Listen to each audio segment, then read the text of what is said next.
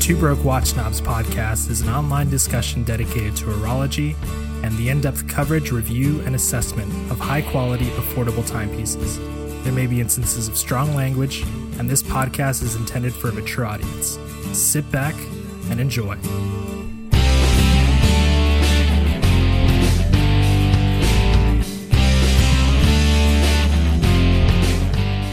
Hey, this is Mike. Hey, this is Kaz, and you are listening to Two Broke Watch Snobs. You have been to episode 74. Michael, what the hell is up? What is up? It's a lot of good stuff is up. Winding down after last week. Yeah. So how many different boutiques? It's just too many watches. It's just too many watches all at once. How many different boutiques and ADs did you go to put your name in for the stainless steel Rolex GMT? You mean how many times did like one of these salespeople like spit in my mouth? How many times did the salespeople baby bird you their breakfast that morning when you asked? When you asked about that fucking watch. Dude, just one. It really is like, it really did feel like, oh, you want a ZJ? If you have to ask, you can't afford it. Fucking ZJ, man. Oh, that's so good. Yeah, there was definitely a lot of we've taken time. We've come down from Basel.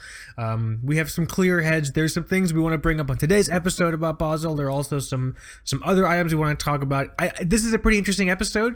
It's definitely multi-topicated, you know what I mean? But this is also a very, very special day. Yeah. We took a big step today. We took a big step. Michael and I, we took a drive up to Vancouver. We left our wives, got in the car, and we are now legally bound together in the holy arms of matrimony, right? Yeah. We got hitched in Vancouver. We got hitched in Vancouver, which might be a Death Cab for Cutie song. I'm not entirely sure. And we were wearing our 604 live watches because we're in Vancouver. We must do as the Vancouverites do. I have no idea if y'all referred to yourself as Vancouverites. I don't know. P.S. Dance. Anyone have any insight? What do guys in Vancouver call themselves? Yeah, I don't know.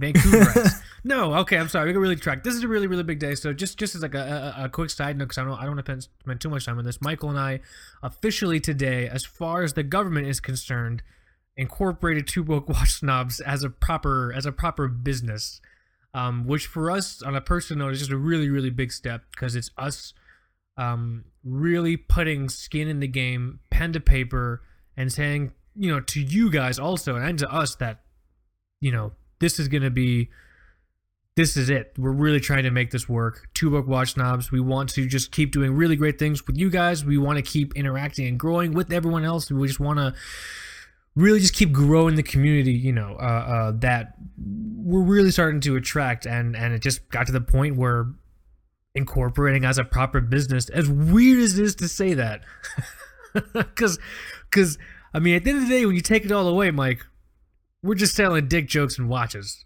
Not even proper watches, just dick jokes about watches. Mm-hmm. That's it. That's our commodity. Like when we're going through the process, that was like, oh, what is your trade good or commodity? I'm like, lecherous content. I don't know what to put here. Porn. We're selling thoughtful, clothed porn. All right. That's just what it is, man. People sexily reading books from across the subway, but clothed. That's the kind of broken, emotionally crippled pornography we're selling, right? That sounds right. Yeah, I still think we should write some cheap erotica and publish it on Amazon or something. You have any idea how much money is in cheap ass Amazon erotica? Like those motherfuckers make bank, dude. Did you ever see the South Park with Mr. Garrison? He was trying to write an erotic novel. Yeah. He would say the word penis too much or reference a penis too many times. It was strong like a horse's leg. It was. Oh man. But yeah, no. So I just wanted to take some time to share that moment. Us, going through those motions and a huge shout out and thank you to actually the people who also just helped us, because we just with advice on going through that process, because we just didn't know, but we just knew that we had to do it at a certain point. So just wanted to share that. But this episode is not just about that. This episode, so we're going to talk about some Basel items that I think once we talk to you guys a lot more, we realize kind of deserve more attention. And that's the great thing about the show also. We talk to you guys. So we did the Basel episode last week. We got a lot of response from folks and people are saying, yeah, the episode was great, but you guys, forgot X, Y, and Z. I love that shit. I love hearing from you guys just about that, because it's that's how we all learn. So we're gonna talk about some of those pieces we thought were pretty cool. I think specifically, you correct me if I'm wrong, bro, like under $1,000. Is that kind of what we were like sort of also using as the cap? I mean, we were kind of bitching last episode about the fact that we couldn't afford stuff, but I think that kind of stuff just was buried, beneath all of the other Pepsi GMT news. I'm still upset we didn't see a Tudor Black Bay colon scope. Yeah, I mean, well, there's I think on the Tudor website there's a build your own Black Bay feature now. Maybe you can build one. No way. Yeah, a lot of brands are trying to do this now. IWC is doing it too, and I think you can build your own Black Bay on the Tudor. Maybe you can build it. Is it like when you order P.F. Chang's and I can designate like what I want in my order? I think so, yeah. That's kind of cool. I wonder how much it is. Not P.F. Chang's. The answer is expensive. I wonder how much the Tudor is. Well, the answer is also expensive, I guess. Yeah, more than P.F. Chang's. You can buy a lot of fucking P.F. Chang's for the price of one Black Bay, man. But yeah, so we're going to be talking about that. We're also going to be talking about something super interesting, something especially pertinent and relevant to Michael, and it's the idea of a watch you choose when you travel outside the country, or which you could consider like a world traveling watch, like sort of the thoughtful process one would go through as they choose a watch like that, because that's something that's very relevant right now to Michael. So that's gonna be a lot of fun. Also are some really cool website updates. We'll get to all that. That's kind of just like the recap of a pre-recap of what we're talking about. But we have traditions.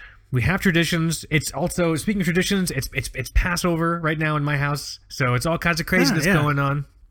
So my fiance will not let me blast Metallica's Creeping Death, quite possibly the most metal telling of the Passover story ever. I think Metallica's Creeping Death needs to be played at every single Passover get-together. You need to go over the 4 questions, you got to find the Afikomen, and you all just got to sing that bridge to Creeping Death, man. I feel like Passover would be a lot more metal that way. You know what I'm saying? Just put your headphones in while you're cooking. She doesn't have to know. The problem is she, like, when we're cooking for like holidays and things like that, she puts on music, and it's usually always either like Lindsey Sterling, who I guess is like a YouTuber, or like the Maccabeats. The Maccabeats are like an all, I think, dude, a cappella group that like specifically they'll do like covers, or they'll do like a cappella versions of like regular ATFs, ATF, I don't know what the fuck it is, songs, but like I think in like Hebrew and things like that, and like it's really, really cool, but like it's not Metallica cool. You know what I'm saying? Yeah. Yeah, Lindsey Sterling's like a violinist, I think. Yeah, exactly. I don't know anything about her. My buddy's super into her also, because apparently she does like violin covers with like Zelda music and stuff like that. Mm-hmm. Yep, she does. Yeah. But yeah, we have traditions. Right now, my house is smelling of brisket and disgusting gefilte fish. Michael, oh my God, listen, guys, I know we have to get to the tradition of the wrist check. That's the tradition I'm talking about. But Michael, have you ever had gefilte fish? All I know about it is from the Rush Hour bloopers. Gefilte fish! That's the only thing I know about the dish. So let me think. How can I describe it? I say this as clear-headed as I can possibly be. I say this devoid of hyperbole, not facetiously at all. It is the worst thing ever. Okay? In a world full of war crimes and polio, because I think polio's coming back. We were just talking about anti-vaxxers, and so it's making a comeback. Yeah. Oh, good. It's cool again. It's vintage. Muzzle and vaccinate your broodlings, people. It's really important. Trust us. In a world with all those things, gefilte fish is horrible. Gefilte fish is literally, so this is, I know I didn't grow up with it. My wife Rebecca loves it because she grew up with it. It is everything fish is not supposed to be. I grew up on Fort Lauderdale Beach, man. I have a very particular view of how of how seafood is supposed to be. Gefilte fish is, it's usually lukewarm, it's slimy, and Isn't it canned, like in brine? It's like jarred or some shit. But the thing is, it's the texture. It doesn't normally have like the flaky texture or sort of like the like that sort of like layered texture that fish is supposed to have. It has a loaf, like a foamy loaf texture. It's disgusting. It's literally everything fish is not supposed to be. All right, that's all you guys. That's Yep, and I gotta eat it. I mean, I don't have to eat it. I usually do just because, you know, I don't want it to go to waste. But I don't like it. And usually you put horseradish on it. Okay. Now there's better ways, Michael, to prepare fish. That's my point. There are better ways to prepare fish than to put it through that Stalin-esque torture process. Of just rendering it into whatever it becomes. I don't know. It is all good. There's still plenty of other really, really great food, but it's the gefilte fish I always dread a lot. But I'm sorry. What the fuck are we talking about? Traditions. That's why I got the sidetrack. Yes. I'm so sorry. Let's do the wrist check. Would you like to do the wrist check? Would you like to go first? Yeah, I can go first. Maybe what you wearing? So, from the time that we recorded last week's episode to maybe like 3-4 days ago. So I've been wearing this watch about 4 days now. Okay. This has been the only watch to successfully kick the doxa off my wrist. Oh, wow. And I love it. I'm wearing the Seiko SKX 175. Yes. I took a photo of it yesterday. It's all stainless steel. It's got a Jubilee bracelet and a Pepsi bezel. And I didn't have to wait 10 years to buy it. Suck it, Rolex. So that's what I'm wearing. And also, like, I don't know, I've been feeling kind of sad. Like there's almost like a death in the family, you know? Like I feel like I don't want to make this episode about Seiko because we talk about them a lot and sometimes people get upset. Yeah. But I just feel like a part of Seiko that means a lot to me is dying. And I think that the brand is kind of pricing out a great deal of their demographic. So, you know, a lot of times, you know, with the divers, for example, you would look at the SKX, the Turtle, the Sumo, the Shogun, and then the Marine Master was like, that was it. That was like the holy grail. It like retails for a little over 2,500, but you can find them, you know, 1,500 all day. Yeah.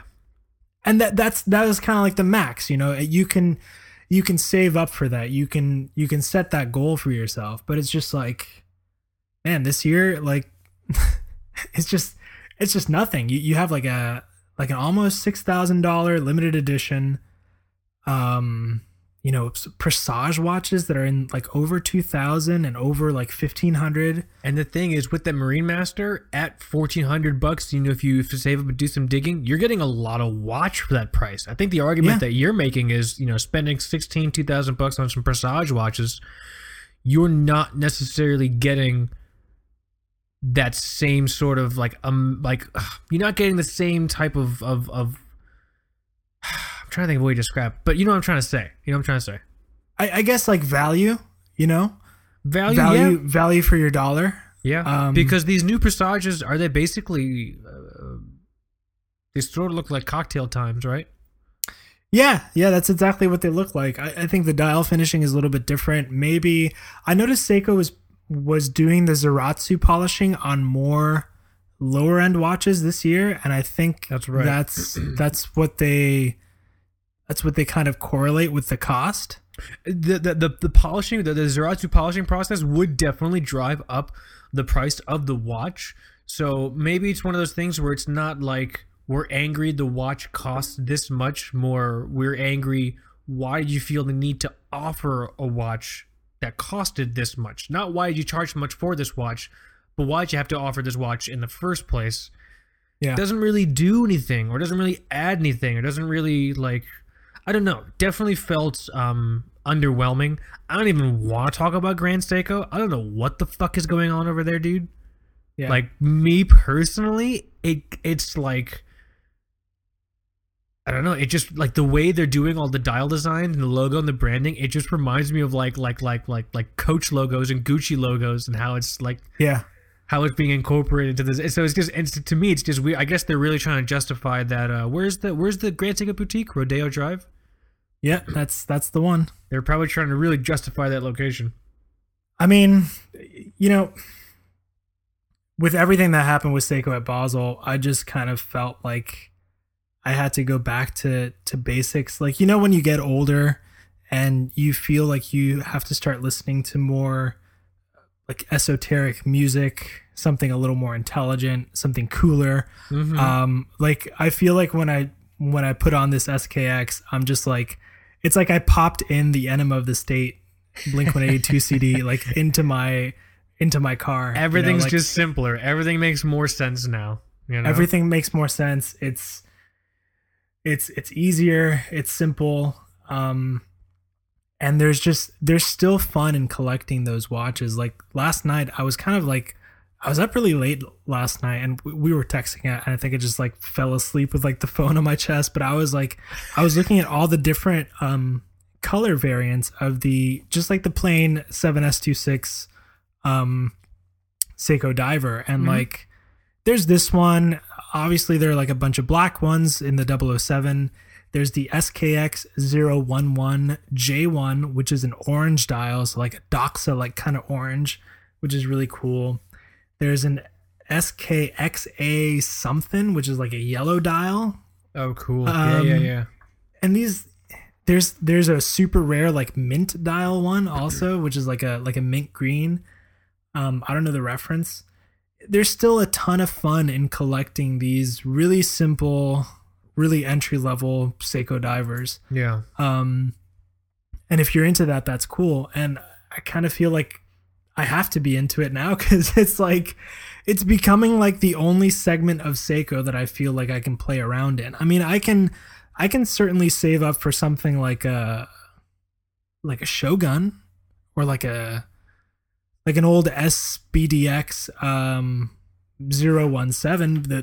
Those are still kind of expensive, but it's right. Just like, I feel like maybe a few years ago I would see a bunch of stuff come out during Basel and be like super excited and not really sure of where I would put my money. And now it's just like I can totally ignore it and not feel bad.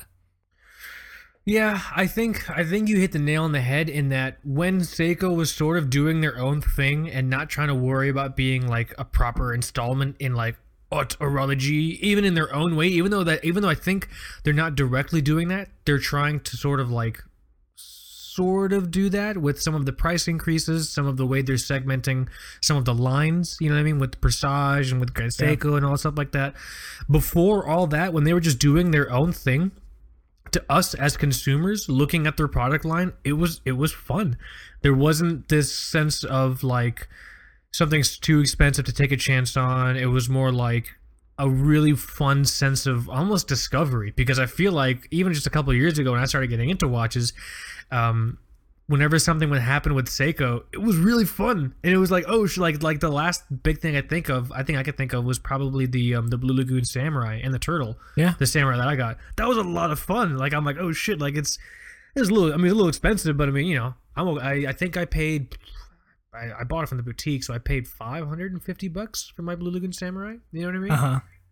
I haven't lost all hope. I mean, because like if you look at 2017, Seiko does these spontaneous releases out of nowhere, and a lot of times those are the affordable ones. I think the Blue Lagoon series was like It's a that. good point. The kinetic world time was very The fun. the World Time, the new Orange Samurai that came out wasn't too bad. Oh yeah. So I mean, there were like those baby turtles as well that people are starting to pick up now. So let's see. If when this full year goes around, we can then turn in and say, so if this full year comes around and nothing cool happens, let's burn our Seiko cards. Well, I mean, this watch is kind of like my Basel World detox. You know, it feels good. When we go to Basel, what are you gonna wear? Are you gonna wear that? That'd be hilarious. Maybe I'll wear some Vostoks. I don't know. I think you get so many just like confounded looks. Probably. I'm gonna cut a watch out of cardboard and oh my god, that'd be perfect. It's my Kickstarter project. I don't know. Guys, stop making Kickstarter brands. No, we need more. We need more Kickstarter watches, dude. We need more Kickstarter content. I need to learn more about individual creators who are trying to find a minimal watch, but none of them out there suited their needs, so they decided to make one of their own. We need more people doing that, right, Mike? That you're gonna bring to customers while cutting out the middleman. Well, yeah. Thanks for letting me know. How many press releases a day do you see like that? I can't tell you. That's too funny, man. Oh man. Good stuff, though. But I'm happy you're wearing that Seiko. That thing is really cool. Yeah, it's simple, it's really comfy, and the one big development for me, I was kind of torn for a while on whether or not to change the bracelet, because the the dealer Uncle Seiko, he made like a reproduction Z199 Jubilee bracelet, which is like right. Yep. Which is like the Seiko Jubilee bracelet that is all solid, like every link is actually solid. And for a while I thought, yeah, like I'll replace it and use that, but the allure of just having this watch all original, one owner, and kind of just wearing it like it is it's really attractive to me, and I like the bracelet. I don't think I'm ever going to change it. Keep it on there, dude. The thing is awesome. Yeah, it's really comfy, like lighter than air, and yeah, it is jangly, but not when I wear it. Dude, the jangle is part of it. The jangle is part of the appeal, man.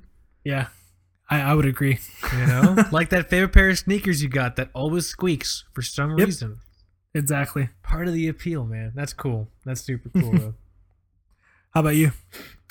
Still wearing the Vostok, man. I haven't unpacked the rest of my watches. Nice. Still wearing the Vostok Amphibia 420 case, paratrooper dial. I modded the bezel with this cool sort of like traditional dive watch bezel, but it's like a silver looking thing. So, and the dial is like a teal color. It's got that red star. So I think we joked last time. Ryan Moy helped us coin the term the Vostok Heineken for this watch, because it looks like a Heineken. I still have it on this EA8 custom suede strap. Really, really cool. Red stitching, there it is. Banquo with the feast, man.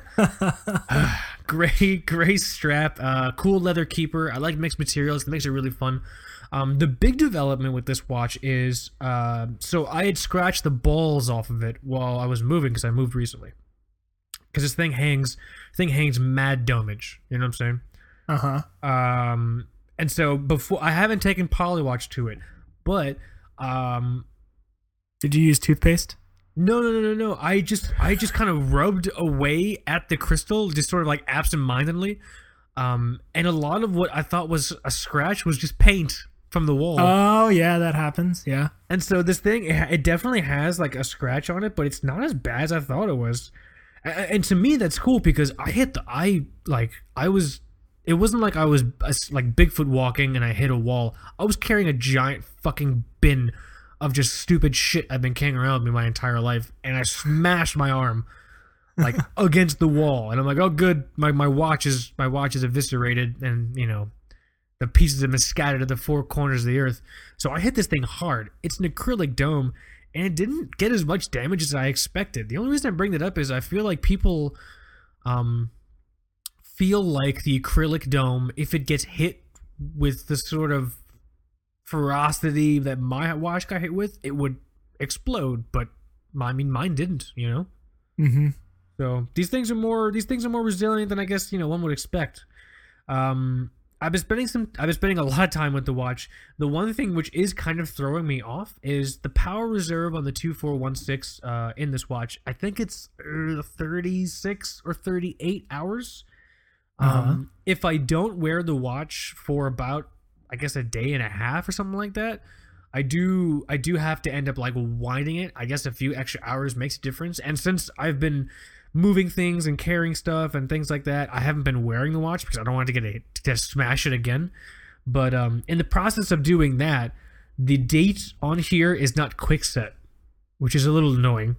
Okay. So if I miss a day, I have to like do a full rotation. But I'm kind of used to it because my Poljot 3133 is also not quick set. Mm-hmm. But so just throwing that out there as like a warning, not a warning, but like just to like let people know. It's something. It's kind of a quirk, I guess, you get used to with some vintage watches, especially Russian watches, because usually the calibers that came out of the USSR were just super straightforward, just manual wind, anywhere between 15 and 18 joules, no date. So anytime like a date gets added, you'll have some kind of quirk like that. But I'll do a proper write up on the site soon. Do you think I should do the review on the site with the giant mark in the crystal, or should I try and polywatch it out, poly whirl it out? Whatever you want, man. It'll be fun either way. I think it'll be fun either way. Maybe it'll be more of a real review with a giant no, it's not giant, but with the scratch in the crystal. Yeah. Speaking of reviews, really quick before we move on to the next point of order. There are some new reviews. There's some new content on the website. I do apologize for letting some of that fall behind while I was in the process of moving, but everything was packed up, so I didn't really have a chance to do it. But right now, there are 2 pieces contributed from users, from you guys.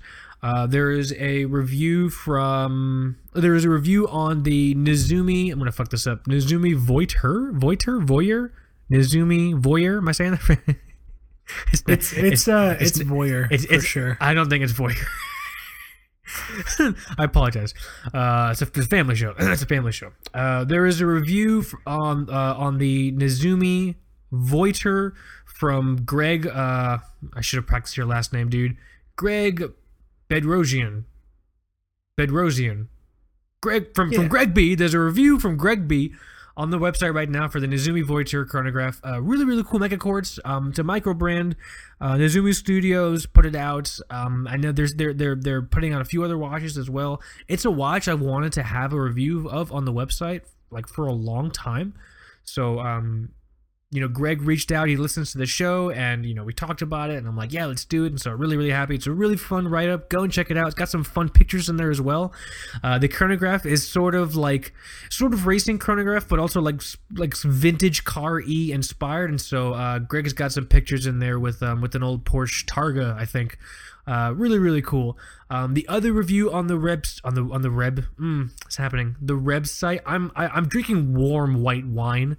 So I'm not really sure what's happening to my speech process right now. I probably think in my head I sound great, but in reality I just sound horrible. You know what I mean? I know the feeling. It's really scary. It's like, did you ever see? Oh, what was the movie? The Broken Lizard movie, where the guy, was it Beer Fest? Is that a movie? That's a movie. Did you ever see Beer Fest? We just watched it like the other night. You remember when the brown guy came out of the bathroom and he thought he was all suave and cool, but he was just sloppy trashed. Yeah, he had like the beer like carton on his head. Yeah, like it's just that asshole. He was just slapping pickle. You know what I mean? Yeah, dude. All day. But the fuck was I gonna say? There's also another review. Another review on the website from Dave Hardman on the really, really cool Hamilton Khaki Field Automatic, the 38mm one. It's the one that was out in Japan for a little while, and now it's available here on the Hamilton store. And I guess we were talking about this before we recorded. It's technically a Basel release as well. Yeah, I'm trying to find the full name because it's like a really generic name. It's the Hamilton Khaki Field Mechanical. Reference number is something. It's in the review. It's just Hamilton Khaki Field Mechanical. Yeah. Huh. Yeah. Really nice. $475. Yeah, it's really, really cool watch. It's a lot of fun. 38 millimeters, designed in sort of the spirit of that mil spec. Dave did a really, really fun, just retrospective like look at the history of like the sort of idea behind the specific like military spec for watches. And so he talks a little bit about other watches that sort of had those specifications like Marathon and Timex. He's got a lot of really cool photos in there. It's a really fun educational read. Go and check it out. The review for the Hamilton Khaki Field Mechanical. It uses the ETA like 2801 or something like that. You know what I mean? It's a really interesting watch. It's a really great price, dude. $475 USD. Yeah, ETA 2801-2. That's a really 42-hour power reserve. 38 millimeter case. Damn, that's really awesome. nice. That's really fucking nice, dude. God. But yeah, go check out those reviews on the Nezumi Voiture and the Hamilton Field. I'm gonna fuck this up. Hamilton Khaki Field. Mechanical, thank you. Huge thank you to Greg and Dave for doing that and putting those reviews together. Also working with a lot of you other listeners who want to reviews as well. It's a huge thank you to everyone that's wanted to just contribute to the site. It's that kind of stuff where it's just like, okay, I think my life has meaning now, because like people like actually want to be a part of the community enough to the point where they want to contribute stuff to the website. So huge thank you again to you guys. Huge thank you again to everyone I talk to and everyone I'm working with. If you have an idea for something on the site and you want to at least just talk about it, totally feel free and reach out. I know it's cliche, but I don't think there is such a thing as a dumb idea. Every idea I think I've heard has been awesome. And if there was an idea that like I was talking about with someone or someone brought to the table, there was a really fun just like email chain back and forth of like getting the idea to something that made a lot of sense and that was going to be a lot of fun for the website. So it's not like I've had someone just be like, oh, I want to pair porn reviews and watch reviews. And it's just like, I don't know how the Google search algorithm would really enjoy us doing pornography review. You know what I mean? I haven't had any just like red light moments. So yeah, so huge thank you. Go check out those write-ups. Am I missing anything about the website? The website's going to start going through updates as well. I updated the homepage. I'm going to update some of the other pages also. Should we talk about the logo or not yet? I mean, I guess maybe I brought not. it up. Yeah. I mean, yeah. We can talk about that. Just to put it out. I mean, just to put it out there, we don't want to change our logo, but we're interested in potentially just getting like a nicer resolution version of the logo. We got that logo from a very nice designer in Poland who we paid, I think, $50 to about a year and a half ago. And the guy did a really, really good job. But, there's some scenarios that have come up where we just don't have like high res versions of it, or like, maybe we sort of see like opportunities for doing like different versions of it. I think the logo is great, but I feel like it's not like a refresh, a refresh. Yeah. refresh. So I mean, if anyone out there has experience with that, or if they want to work with us, I mean, obviously it's like a paid thing we're talking about. I'm not going to ask someone to graphically design for free. That's a little bonkers, but because I think some designers do listen to the show. So if anyone's interested, just let us know what's up. Just be fun to talk. Just wanted to put that out there, let you guys know in case. I also just want to state on the show in case one day the logo changes and everyone's like, "What the fuck?" You know what I mean? Yeah. I still want Bon Jovi to get back to our email about doing our new intro music. I think that would be killer. Yeah, I mean, do you think Mr. Von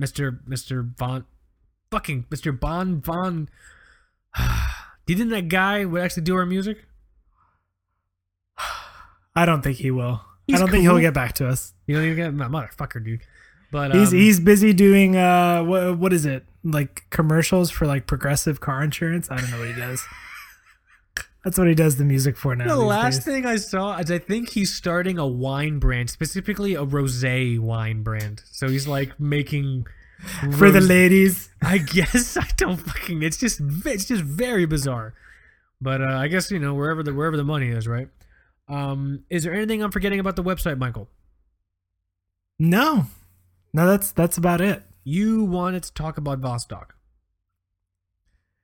Yeah, kind of related to what I was just talking about with Seiko. I feel like, so I don't know what's happening to me right now as a watch person, collector, guy that does stuff with watches. Are you in the midst of a horological existential crisis? Hashtag horological existential crisis. It's just too many, man. Like, I just like, why am I so obsessed with these little tiny things that just are completely obsolete? But anyway, Seiko was kind of like a haven for my sanity for a while, and not so much anymore. And I feel that's why I gravitated to this watch that I'm wearing today. But also, out of nowhere, I just started browsing like Vostok, like Amphibias, and like different versions of the divers and stuff, and even like for a little bit, like toying around with the idea of getting another vintage one. Mm-hmm. But I'm far too scared to do that. Well, I can help you. You know that. Yeah. And then kind of just out of nowhere, I bought one. I bought a new version because I was jealous of you. And I wanted a new Vostok dive watch, so I got one for, I think it was like $80 off Amazon. I love how well priced these things are. The thing is that's also what makes it so much fun. You're only paying anywhere between $65 and $80, and you're getting a really cool. I mean, the Amphibia, there are lots of different model numbers to choose from. Case options, basically a lot of different dials to choose from. It has incredible dive watch history, which is really easy, I think, for people to overlook in the world of like 50 Fathoms and Rolexes and shit like that. You know what I'm saying? So, and for $80, it's really, really killer. But yeah, I'm sorry, I cut you off. Yeah, no, it's a little bit more than what you can pay. But the thing is, like, I found it Amazon Prime. From a seller that, and this might be a new thing, because we talk about Marinam all the time, and who knows, this shop might be affiliated. But when you buy one of these things, even if it's from Marinam, you usually wait a little bit, right? I mean, you don't wait like a month, but it took my watch about a month and a half to get here. Yeah, I'm really impatient. So I found this one, and it was like, oh, it's Amazon Prime. Cool. It should be in tomorrow, and I'm really excited. But I got a Vostok Amphibian reference number 120059 Scuba Dude. Yes. And it looks pretty cool. I can't wait to get it in. It says the dimensions are 44 by 49 by 11. That's totally wrong. I don't think this is a 44 millimeter dive watch. No, that doesn't sound right at all. Lug to lug should be like 46. Yeah. Somebody says that in the comment section, that this is kind of wrong. Interesting. Definitely keep that receipt. Yeah, right. Exactly. Yeah, but no, it looks cool. It's just like the regular. It's like an ice blue dial with the Vostok text next to a little, I guess like a little orb with a scuba diver and some bubbles coming up. Scuba dude, man. The scuba dude. Yeah, and like you said, the 120 is probably less popular than the 420. Mm-hmm. But this is more in line with I think traditional like skin diver design language, I would say. Yeah. 18 millimeter strap. I can't wait for that. That's pretty cool. Yeah, dude, that's a Russian watch thing. Basically every single USSR watch that I could think on the top of my head was 18 millimeters, and the production chain from like back then to the 60s to now at Vostok was basically remained unbroken. So it's gonna stay 18 millimeters. Some of the Vostok Europes, which is a completely different thing, are larger. But these traditional Amphibias, Commander skis, and things like that, they're going to be 18 millimeters. I'm really excited for you to get it. I'm really excited to hear your thoughts on it. Yours is coming on the rubber strap. Yeah, that was another thing. So I got this one because I've just heard that the bracelets that some of these new ones come with are just like not worth it at all. It's made of recycled chickens and tinfoil. It is the worst. It is the worst.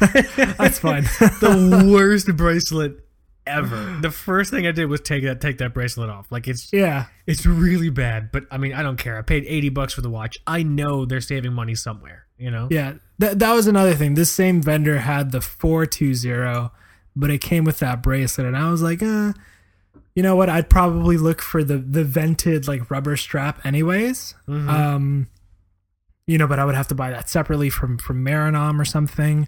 But this one just came with it, and you know, I can take it out of the box and wear it. I've actually heard pretty decent things about that rubber strap, like pretty positive remarks. You know what I mean? It looks good. You know, I'm just in the photos. It looks good. I will say, be prepared. The box that it comes in, like the watch case, you know how Seiko has the nice box where it's like, you know, a sleeve and it fits into the box, and the thing is on like a little pillow, and it's very there's like lots of nice textures, and it's very like soft and nice. You know what I'm talking about? That's not what's gonna happen with the Vostok case. This looks like a brick of C4 or something. It is straight up a plastic case. I think it's like injection molded recycled plastic. It does not feel good in your hand at all, but that's okay. Again, I would rather them spend less on the packaging and charge me as the consumer less money for the watch. You know what I mean? So, I mean, the watch looks fun. I think I'm probably gonna wear that thing for a while. I think you're gonna dig it. Yeah, and you probably have a lot of 18mm NATOs and stuff like that just from your old SNK. Yeah, I have a couple. Yeah. So, I'm excited, man. I'm excited for you to get that thing. Yeah, but that's all I wanted to say. I got a Vostok. It's all your fault, and and I these past few days I might have been spending more time looking at Vostoks than Seikos, if you can believe that. with what we've been talking about so far this episode, I completely believe it. 100% believe it. You know? Yeah. You know, they're fun, dude. There's the Vostoks. They're super non-committal. They're just great to look at, and there's just something extremely genuine and authentic about the approach to the watch. They're not making the watch to look like something else. This is a Vostok amphibian. You know what I'm saying? Yeah. $80 fucking dollars, dude. Incredible. Yeah, I can't wait till tomorrow. It's gonna be fun. Yeah. So I'm looking at the time right now. You want to talk about some of these pieces from Basel we didn't mention last time, but that are probably worth mentioning? Yeah, so I kind of felt like an asshole because we finished the last episode on a pretty kind of grim note. You know, we were saying that there really wasn't stuff to attract, say, folks that listen to the show or stuff that those people should be concerned with. But, you know, kind of after the dust settled, I started to see some watches that were like below the $1,000 mark that really didn't get much press coverage. So I agree. I think I don't know if we ended on a grim note. I think our reaction last episode to Basel was probably just, as you just said, a result of just how things were covered. If we were there, we would have talked about all the cool shit. Well, yeah, that's true. You know what I mean? If we were there this year, I think we would have made, and I mean, this is my opinion. You tell me if I'm totally wrong. I think we would have made like a side comment about the new Tudor or the new Rolex, but I think we would have then made a concerted effort to talk about other stuff, because if you want to learn about the new Rolex, the new Tudor, there's a dozen other websites that are all like each other that you can go and read about that thing on. You know what I'm saying? Yeah, exactly. If we were there, you would have heard about all the cool shit. Yeah. I mean, and like I said, the first one that comes to mind, I'm not sure how new this one is, but it was definitely shown at Basel. Right. Because I know about the Everytime Swissmatic from Tissot, and it's 380 Swiss francs, but I saw a diver with like a white dial and a sapphire blue bezel, like rotating dive bezel. Cool. It looks really cool for like, Yeah, for 380 Swiss francs, it probably has something like the Powermatic 80, which is like an 80-hour power reserve movement, in like a Tissot dive watch. Like that's fucking awesome. Pretty cool, actually. I'm not sure if it has that movement, but if it does, that's pretty sweet. Yeah. I also didn't know Tissot made divers. Yeah, I mean they probably have for a while, and don't really show them. The other one is the Tissot. It's kind of funny because they call it. It just says Tissot anti-magnetic on the dial, right? But it's the Heritage Petite Seconds, which is like it's like a throwback, small seconds sub-dial, like dressy sort of watch, but it is it is a little bit sporty, like on the leather strap that it comes in. It's $995, so that's maybe more in line with what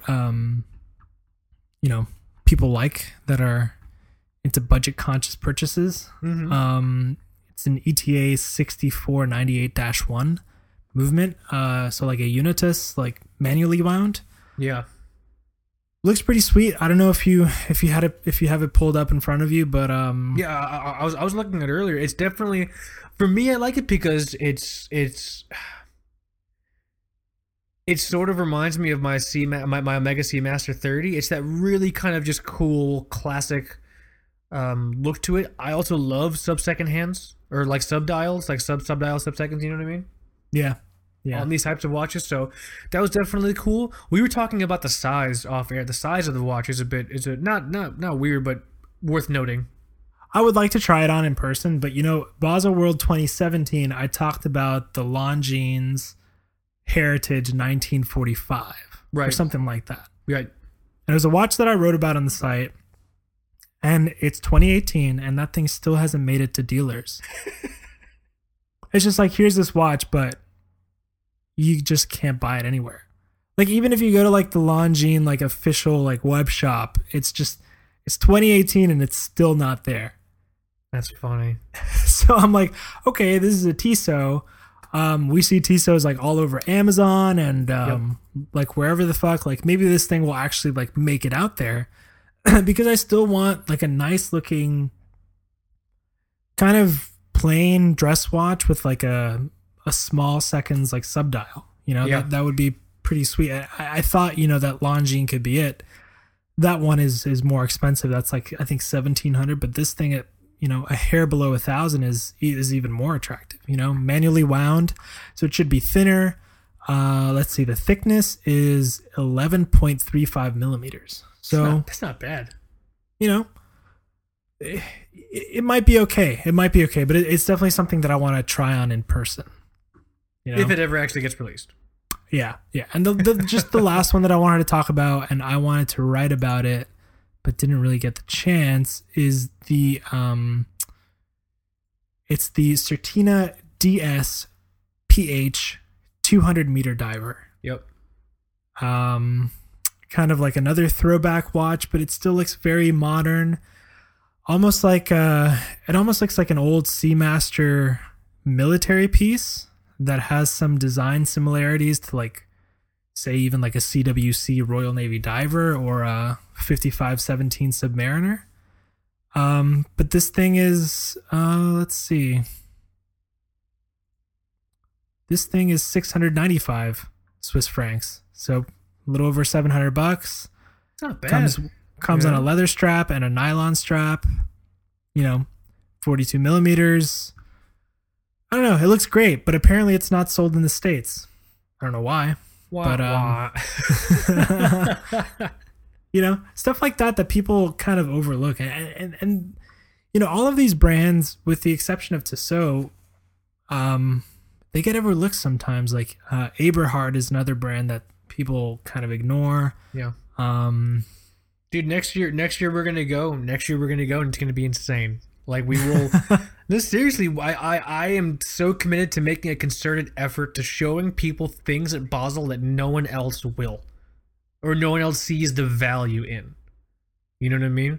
It's just very strange to me that, with the vintage reissue boom that's going on right now, Certina has to know. Like, why would they, with the United States being the second largest market in the world for luxury watches, why would you not invest in that market or even target it, I don't know. Maybe I don't understand. Maybe it didn't occur to them. Maybe they just wanted to see how it would do in Switzerland. Yeah. It's sort of similar to the Hamilton khaki field mechanical, how that was only released in Japan for a bit, but now it's available everywhere else. So yeah, I don't really know. The watch that I did not see any like clear coverage on this. I had to hear about it from a user. I don't know if you know. I mean, you must know about it because you know all these things. But I'm surprised I didn't hear more about the Oris Diver 65 36 millimeter. Yeah. There's one of those that just came out. I think they call it on paper the Oris Diver 65 Bronze. And it's kind of weird because the first time I saw it, Oris has done some weird things. They came out with a watch last year that it was like the Oris Diver 65 Movember edition. So stupid. And there's like a mustache on the strap. Kind of weird. I don't know. Hashtag my fellow kids. Right.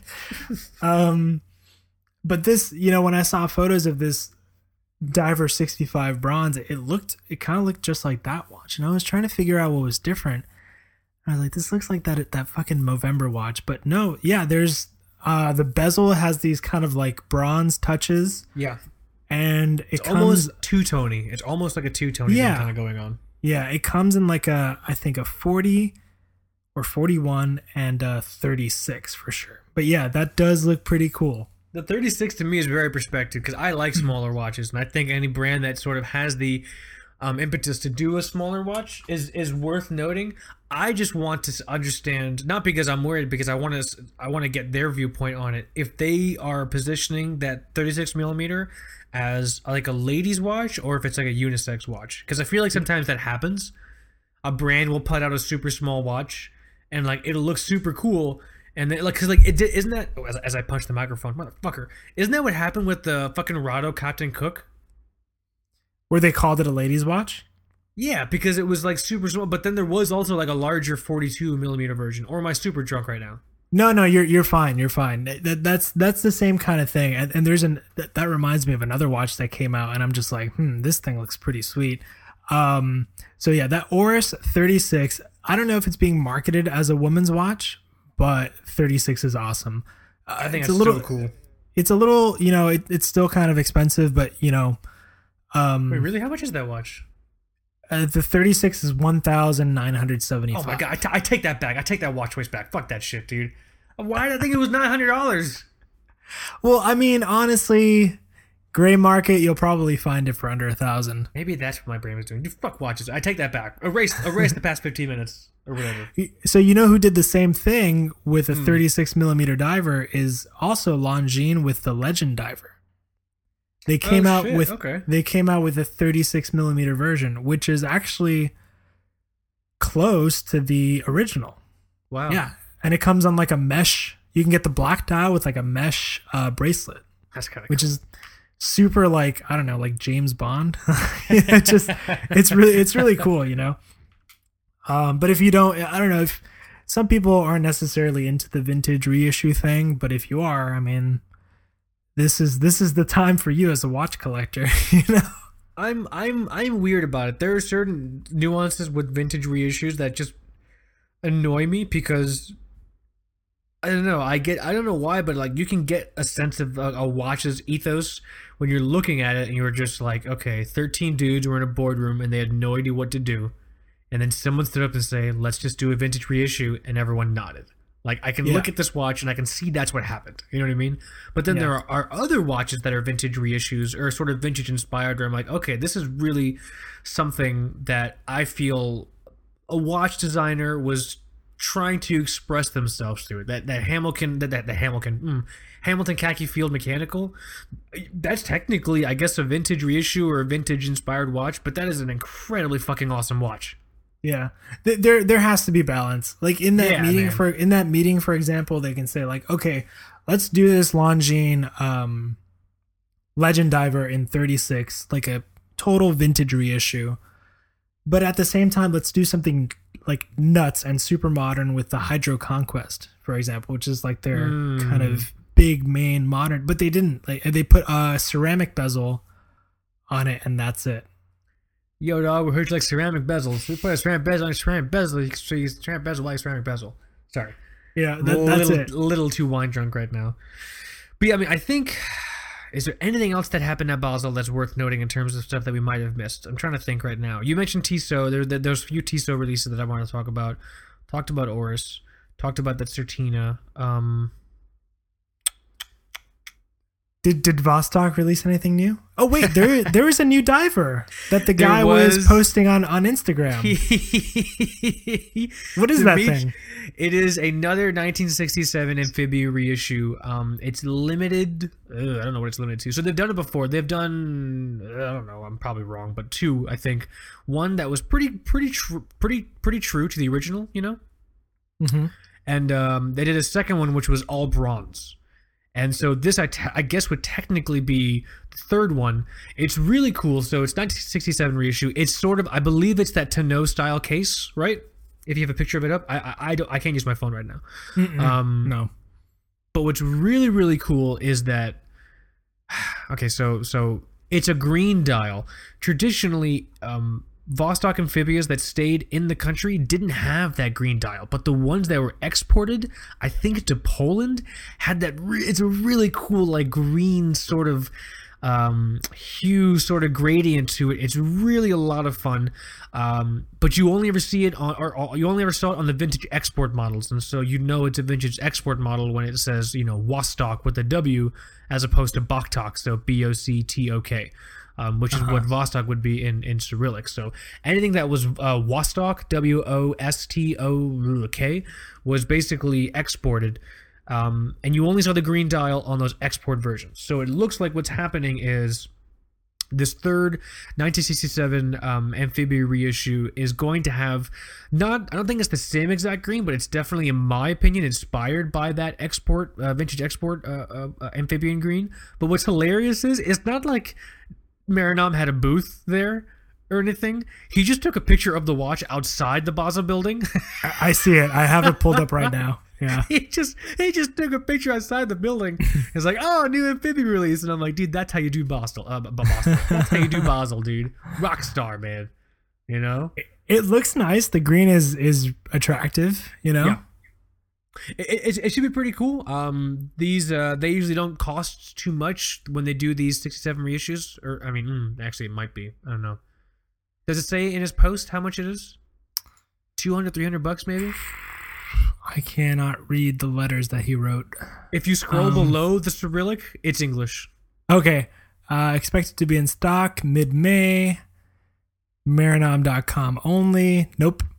Very good. Thanks, Dimitri. No price.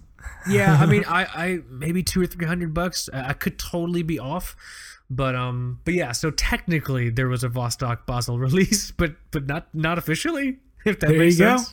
There you go. I'm not paying $2 million for some fucking booth. I'm gonna stand outside the building on Instagram and take a picture of the watch. Yeah, the thing looks pretty cool. Should be pretty interesting. I actually have a secret orological art on for the bronze 67 reissue. I've always been looking for one. Someone on our feed has one, and I get very upset every time they post it because I really want it. But I don't think I'm ever gonna get it. I believe in you. Thanks, man. I'm sure Barabbas has all of them. Barabbas has all my Slava medicals, and he's got all the 67 reissue Vostok bronzes, and his dumbass has all my hopes and dreams. But yeah, I'm super happy we took the time to talk about just those additional pieces from Basel. I'm super happy we ended it on Vostok because I totally forgot he did that. You reminded me. Yeah. But you're doing some traveling soon. You're doing some out of the country traveling. Are you going to are you trekking the Andes? Are you bushwhacking through the Amazon? Are you stargazing with the Kalahari Bushmen? Where are you going, and what are you wearing? Who are you? So wearing? I might do 3 trips. The first one will be Colombia. Second might be Hawaii. Nice. Third might be Tokyo. Like all in like the same like block. No, definitely not. Oh, okay. I was gonna say, I'm like, dude, you going Hollywood on me, dude? You start blogging from the road. Yeah, I'm not. Maybe if I was a travel blogger, I could actually do that. No, but so I don't know. I feel like as collectors, we hear these stories all the time about like, oh, how this watch means a lot to me because I wore it on my honeymoon in Iceland or something, Right. super, or how cool it is to like be in Milan with like a fucking Panerai or something. There's that travel connection that people make with their watches. Sure, it's very romantic. That's exactly, it's very romantic, but is it practical? Is it practical to travel to a foreign country with like a super expensive watch? So Colombia, for example, I'm going for my 4-year wedding anniversary, and we also have some friends that are getting married at the same time in Colombia. So it should be a fun trip. Nice. And as cool as it is for me to think about, me on the beach wearing a Doxa, I don't know what their process is for customs and security. I don't know what it's like with the pickpocketing culture over there. The practical aspects of traveling with the watch. It's not like thinking your first time having sex is going to be like porn. That is completely disillusioned. You're talking about real world concerns with the act of intercourse, with the act of actually traveling with the watch. I got the answer for you. I have the answer. Okay. Timex Ironman. Timex Iron. I know, right? If it's good enough for Slick Willie Clinton to wear during all kinds of presidential functions and crap, it's good enough for the beach. It's good enough for your wedding. It's good enough for when you get mugged over there. I hope you don't get mugged, but it's Colombia. You know what I'm saying? Yeah. So yeah. I mean, I feel like that might be the answer. But will you be happy wearing that watch? So the thing is, I'm like, okay, really, the first watch that came to my mind was the Doxa. I was like, yeah, how cool would it be to just like travel with just that one watch to like Colombia? That'd be sweet. Do some snorkeling, whatever. And I'm just like, man, I really don't want anything to happen to that watch. Like, what if I wear something, cheaper, like my Orient Mako? And then I thought to myself, holy shit, what happened? Like, what would I do if something happens to like my fucking wedding watch? Like, yeah, that's a cheap watch, but like the sentimental value is absurd, So like, what do you, I'm just curious, what do people do when they travel to like foreign countries and they have a lot of watches and, they like, they like making memories with those watches. Sometimes they're expensive, sometimes they're not, but they're valuable in other ways. So like, what do you do? This is my perspective. I sort of had to think about this a little bit when I've gone on like the Disney cruises, because technically they go to some places in like the Bahamas, so it's kind of like international, but not really. For me, you have to. Well, for me, I always approach it with the understanding of, okay, the situation in which I'm concerned about most is wearing a nice watch, walking around, someone seeing it, and then robbing me for the watch because they recognize the watch. So immediately my thought process is, okay, I can't wear anything that looks like a Rolex, which is the most recognizable watch on the planet. You know what I mean? Yeah. So nothing that looks like a Rolex. Your Doxa, in terms of theft, I think you'd actually be okay. I don't think anyone would clock that as like no, seriously. I don't think anyone would clock that, because the thing is, it's not just a matter of stealing something which is valuable. You have to steal something you can sell.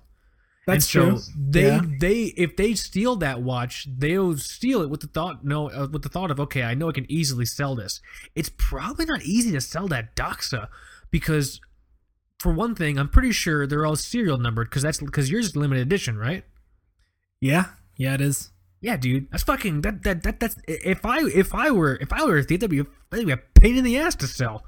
You know what I mean? There's only 1,200 of them. All the owners are registered. I just robbed one of them. They're never gonna find me. Man, there are only 300 of those. Jesus Christ. Yeah, dude. I think you're fine. I think with the Doxa you'd be okay in terms of mugging. That doesn't count like falling down or zip line accidents or anything. So in terms of mugging, it's almost probably worse to wear a Submariner looking blue dial dive watch. That's what I'm thinking. Especially if it's on like the bracelet or something like that, which your Mako obviously is not. That shit's gone. You know what I mean? No, but like that's my thought process. Like I try not to get to wear a watch that looks like, a Rolex or something like that, or that could be construed as like a Submariner thing, because it's not so much. Because with the thief, you don't just steal the watch and get money. You have to steal the watch and sell it somewhere. And people who buy stolen goods are only interested in buying things they know they can sell quickly. And the things you can sell quickly are stupid things that look classic. You know what I mean? Yeah. In my opinion, that's always my concern when I go somewhere. So not a disgusting orange watch. It's not that it's a disgusting orange watch. That's what my wife calls it. No. Okay, so the orange Gavox Avidiver, that was cool with her, but for some reason the Doxa is I know, not. right? Yeah, right. That's true.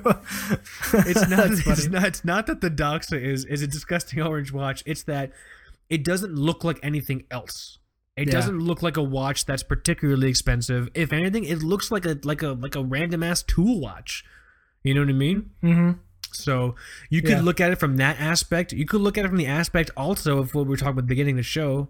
In the hopefully unlikely event that like I'm traveling and I do get mugged. Hey, I was only wearing like a $15 Timex Weekender, or I was only wearing like an Ironman, or I was only wearing like a Casio, blah blah blah. I'm only $40 out. No one got hurt. Who cares? You know what I'm saying? It really depends. I also just don't know much about Colombia. My understanding is that it never really was safe for travel. I think that's probably changing these days. Yeah. I mean, I guess you have friends there, so you would know more than I would. But that's my take on it. The idea of the watch getting stolen. If it's recognizable, it's a heightened chance. If it looks super just unique and not like a Rolex, I think you'll be all right, as long as it's not gold.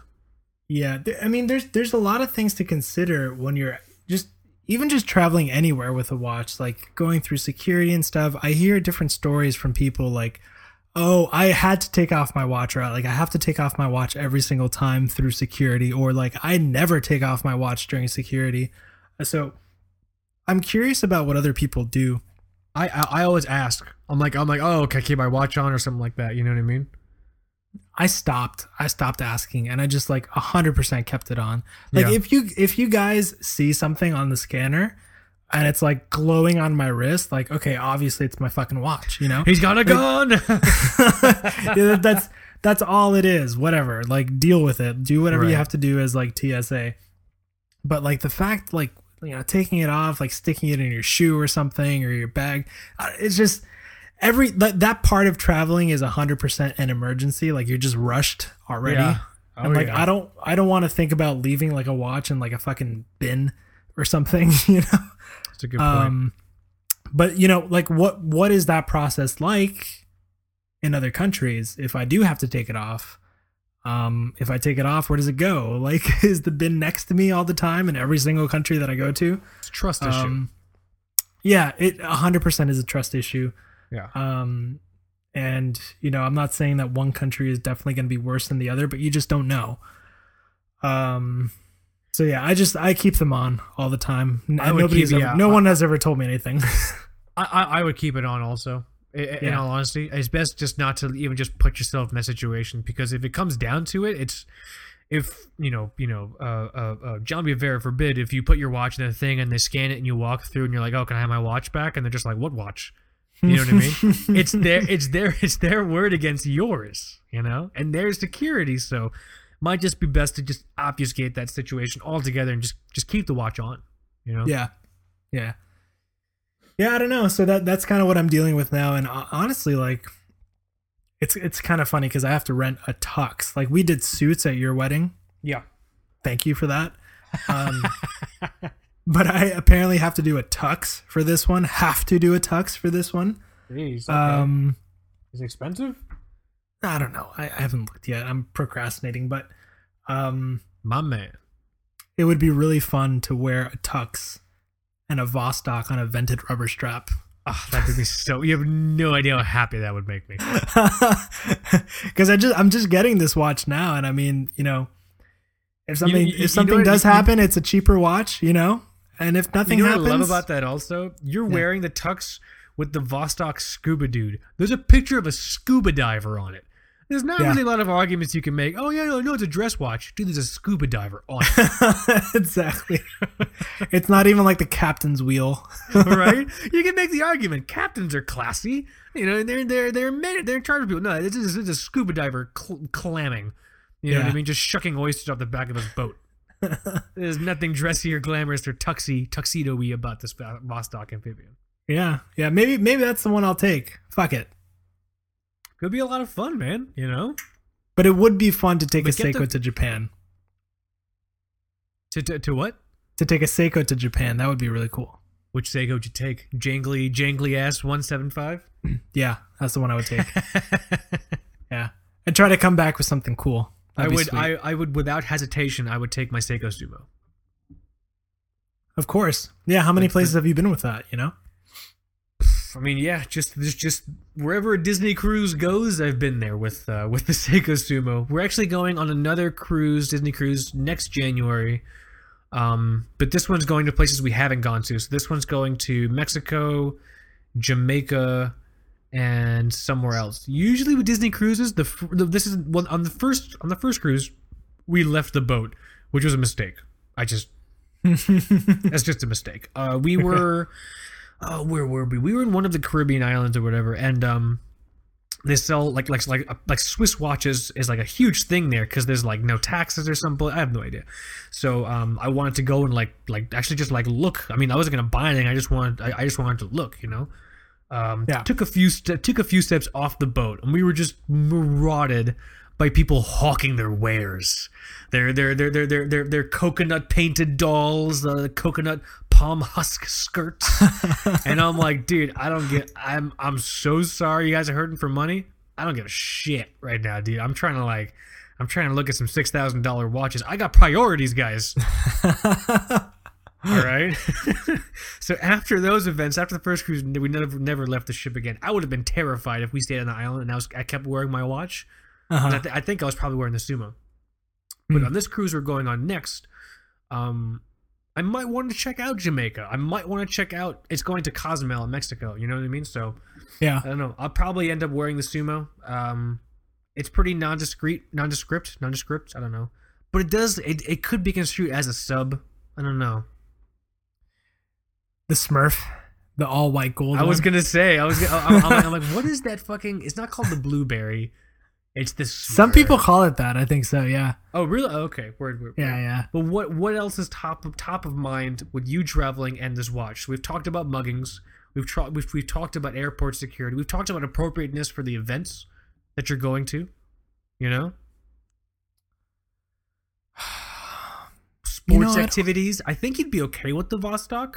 I've heard stories of people doing stuff with the Vostok, and it was totally fine. I read a story online, I think on Wuss, about an underwater welder who needed a dive watch, and he didn't want to spend a lot of money, and he wanted something cool, so he got this $70 Vostok Amphibia off Amazon, and it's perfect. And he's an underwater welder. One of the most manliest things you can be, in my opinion. Yeah, no, that watch is that's the last watch I'm gonna care about, like, in terms of durability and like, oh, should I take it off? Like if I do the dishes, like that. No, I really want to see what happens to that watch. I'm gonna put it to the test. What was the story of that guy? So this guy had his Rolex stolen. It was a super rare Rolex. He was at like a country club and he was gonna go swimming, and I guess he thought the water would damage his Rolex, which doesn't make any sense to me. So he took it off. Yeah. And someone stole it. The only reason I'm remembering is because it's a Rolex. It would have been fine. And it was supposed to be a very nice Rolex. Do you have any idea what I'm talking about? Yeah. I think it was in Vegas. It was some kind of resort thing. Yeah. And I think a hooker like took it from his room or something. My God. I think that's what it was. But I do remember it being like a sea dweller, like an It was old one something though. incredible. Yeah, no, it was something super like rare. It was like Well, I mean, depending expensive. on how old those are, yeah, you probably shouldn't swim with it. You know? Okay, well, I guess if it was a vintage Yeah. Rolex, then yeah, no, I guess I wouldn't. So yeah, I feel bad for making fun of the guy now. I remember the guy on Reddit that like he left an old sea dweller like in his pants, and his wife washed the pants. Yeah, Was it that's okay? like a collectible great white sea dweller, like they call them. Yeah, that's not going to survive the washing machine. Oh no, that sucks. Poor watch. Wife was just trying to help, man. I know, right? No, I mean, maybe it'll be the Vostok. I think that'd be pretty sweet. If you bring it on the rubber, you can even bring some NATOs if you wanted to. You know what I mean? I can mail you the bracelet off mine if you want to try the bracelet. But I'm trying to think. Like, I think your considerations are like super smart.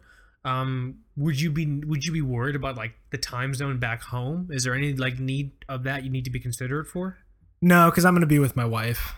And that's the only thing I care about in that time zone. Exactly. There you go. That makes sense.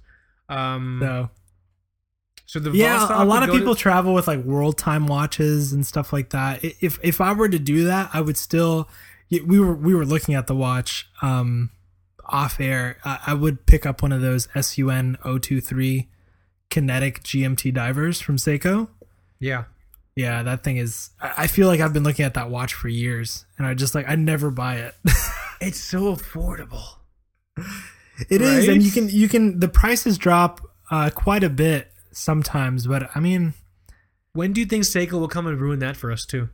yeah, right. I mean, I don't think know. I think next Basel. I think Basel 2019. They discontinue the entire kinetic series Oh my and god. and incorporate it into the Presage line or something. I don't know. $3,000. Yeah, exactly. Oh, fuck me. That's awesome, man. But yeah, I think the Vostok to Columbia makes sense. It's a lot of fun. It still has really cool orological street cred, so you won't feel weird. It's tough if Richard Mille forbid, if something happens and the watch gets jacked or jacked up, $80, man. $80. Yeah. You Yeah. know? I saw a guy, a collector on a very popular web watch collecting series, bring up a specific Richard Mille that just because it had an independently setting hour hand, he was like, "Oh, this is the perfect travel watch." I'm like, dude, I hope you have your own Gulfstream and your own and your own airports. Like, fuck, dude. This is the perfect. It's so practical. Yeah, right. So the Seiko would go to Japan. Where else did you say you were gonna go? Probably Hawaii. Hawaii. What do you think for that? Are you going there for another event or just for fun? I think that would just be for fun. Because you know what it is? Like, I feel like when you live in Florida, spots like Hawaii and Tokyo, a lot of times are just like, oh man, like, one day, it's so far, but you're closer over here, like to Hawaii. It's just like a 6-hour flight, maybe a little less. Oh, that's not bad. So yeah, it would be fun to just go like for whatever. A lot of people from Seattle just end up. It's a popular vacation spot for people here. It's super, and you don't need a passport. You just go. Right, exactly. So that would be cool. Yeah, no, it would just be for fun. Maybe something cool for my birthday this year. Would you take the Vostok? I feel like the Doxa in Hawaii would be a lot of fun. The Doxa would be like climbing a volcano or something. Yeah, that'd be Right? sweet. I want to climb. I want to climb and bike down like a live volcano. That'd be sweet. Screaming the whole time. Yes. I'm alive. No, but yeah, that's kind of it. Maybe Colombia is the only really concerning place. I'm not really sure. And apologies if it's gotten better, and I'm just a shitty person for thinking that. But No, I don't know. I mean, so Mike and I are located in the U.S. Specifically, our perspective on the U.S. perspective on Colombia, like person to person, has just always kind of been. It wasn't necessarily like the safest place to travel to. If that has changed, in the past growing up in South Florida, I mean, we knew a lot of people from Colombia, and a lot of times they'd be like, "Yeah, no, don't go there." You know. Exactly. So, but yeah, if things have changed, cool. Rock and roll. I think Anthony Bourdain did an episode there a while back, but I'm not maybe sure I if should that's... check it out. I don't know. See what watch he was wearing. He wears watches. He wears that tall ass Jack Skellington looking motherfucker wears watches, dude. He's got watches. He also man. flies private, I'm sure, but whatever. I don't know if he does. Becky saw him in JFK. Like it would like the rest of the rest of like us disgusting. Disgusting human beings, you know what I mean? Bilge-rats.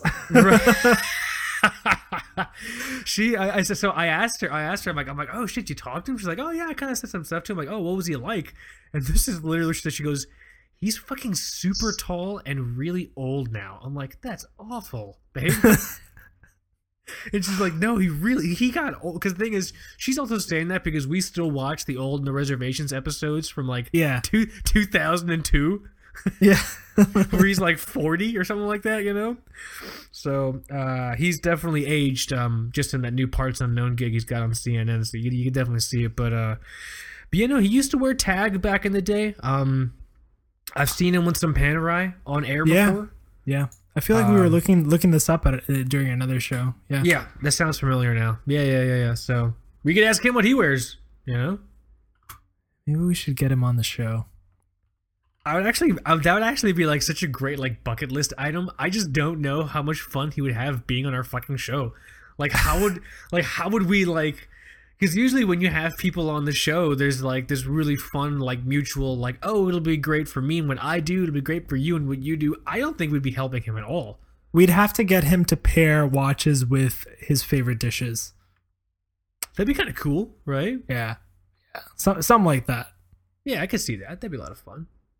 So Bourdain, if you're listening, hit us up, man. I think we could have a lot of fun talking about God knows what, all kinds of lecherous, slanderous shit, and watches. Yeah, no, that those were my concerns, and you know, I'm curious to hear what other people do when they travel to different places. Yeah, if anyone else listening to the show has been to Colombia, has traveled to Colombia, or if you're from Colombia and you have insight from Mike, that would just be like really helpful for him. Totally, or just obviously more well traveled than us. You know, what do you do with watches? I traveled so much when I was a kid, but I did it when I was a kid, and my parents forced me to, and I hated it. And now I'm an adult, and all I want to do is travel. And my dad just like, I'm fucking tired. You go travel. It's like, no. Damn it. But yeah, I went everywhere when I was a kid, man. Yeah. I don't go nowhere anymore. Yeah, I'm curious to know what other people do, and yeah, that's really all I wanted to talk about. But I don't know. I know I still have time to think about it, but that Vostok is pretty attractive. I'll see how it is when I get it tomorrow. I was gonna say, yeah, if I see myself in Colombia with that watch, that'd be pretty cool. Get some hands-on time with it. You know, play with it. I will say the bezel that it comes with is very blingy. That's why I took mine off. It's very polished. I don't know how you feel about that. Well, you said there's kind of like a strong modding community, right? With the I technically modded mine, and I see people even fit like Seiko bezels and stuff on them. Really? Yeah. I've seen people put like SKX 009 bezels on like Vostok amphibians. You probably can't turn it. Or I guess maybe you could turn it because it's not a click bezel. It's a bi-directional, just like smooth bezel. It's like a friction fit bezel. Yeah, basically, you know. Yeah. But yeah, no, experiment with it. You know, you should be able to pop the bezel off pretty easily. Cool. Yeah, I'll see what I do. But yeah, can't wait. Is it time to start sort of like looking at the time, like recapping ish? Yeah, it's perfect time. So yeah, I mean, if any of you guys travel extensively outside the country or internationally from wherever your home country is based, and you have these sort of watch or logical considerations, like ingrained in your natural behavior, totally let us know what's up. Help Michael with any insight that you have, maybe some considerations we haven't thought of. You know what I'm saying? That would be just really fun to hear about.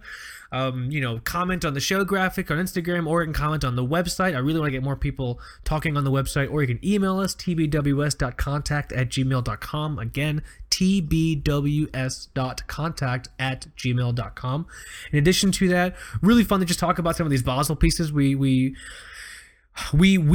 didn't really talk about too much, but at the same time, no one else really fucking did. I mean, those really fun Tissot releases, that Certina diver, you know what I mean? That Oris 65 36mm, even though that fucking watch is apparently $1,900. Ugh, you know? Not for long. just let Joe Mashop get their hands on it. I mean, let's see how long $1,900 lasts for. Yeah. In addition to that, Mike's got that Vostok coming in. This is just another side note again. We officially gone through the process to make Two Broke Watch Snobs officially recognized as an operating business entity in the country here in the States. It's kind of cool, Yep. What else was I gonna say? Oh, I am going to be in San Francisco, April 14th to the 18th. I've already talked to some of you guys that I know are based in San Francisco. Super open to just hanging out. I'm going to be there for business. I'm not entirely sure where I'm staying yet. San Francisco is really fucking weird with hotels. But yeah, if anyone's San Francisco based and you want to hang out or figure something out, anything like that, blah, blah, blah, just be fun to kind of hang out, get some drinks, shoot the shit, compare wrist sizes, guys, stuff that family does. Dude stuff, man. You know what I mean? Dude stuff. I just wanted to make sure I said that. In addition to that, I think that's it.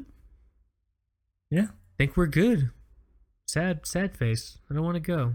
It's always nice. It's always nice recording. Recording is like the anchor to my week. You know what I mean? Yeah. I know what you mean. Yeah, man. But yeah, okay, so here, also again, just another call to arms. Anyone that wants to contribute to the website or anything like that, or if you have thoughts, totally hit us up. We'd love to just kind of just talk to you about it, get your thoughts and impressions on what you think would be really valuable for the people, or if you have a watch that you want to review, so on and so forth. Just totally hit us up. It's really just great to offer our website as a voice for you guys. Because without you guys, we wouldn't really be anything. I mean, we'd still be making the show for Michael and I. We'd still be recording, just talking to each other. For our pets. For our pets. It'd just be me and the cat. Where are the cats? I never know where they are, dude. They disappear, man. But yeah, I think that's it. Do you want to start the outro, or should I? I'll start. Okay. Thanks for listening, guys. My name is Mike. This is Kaz. You've been listening to Two Broke Watch Snobs. Later.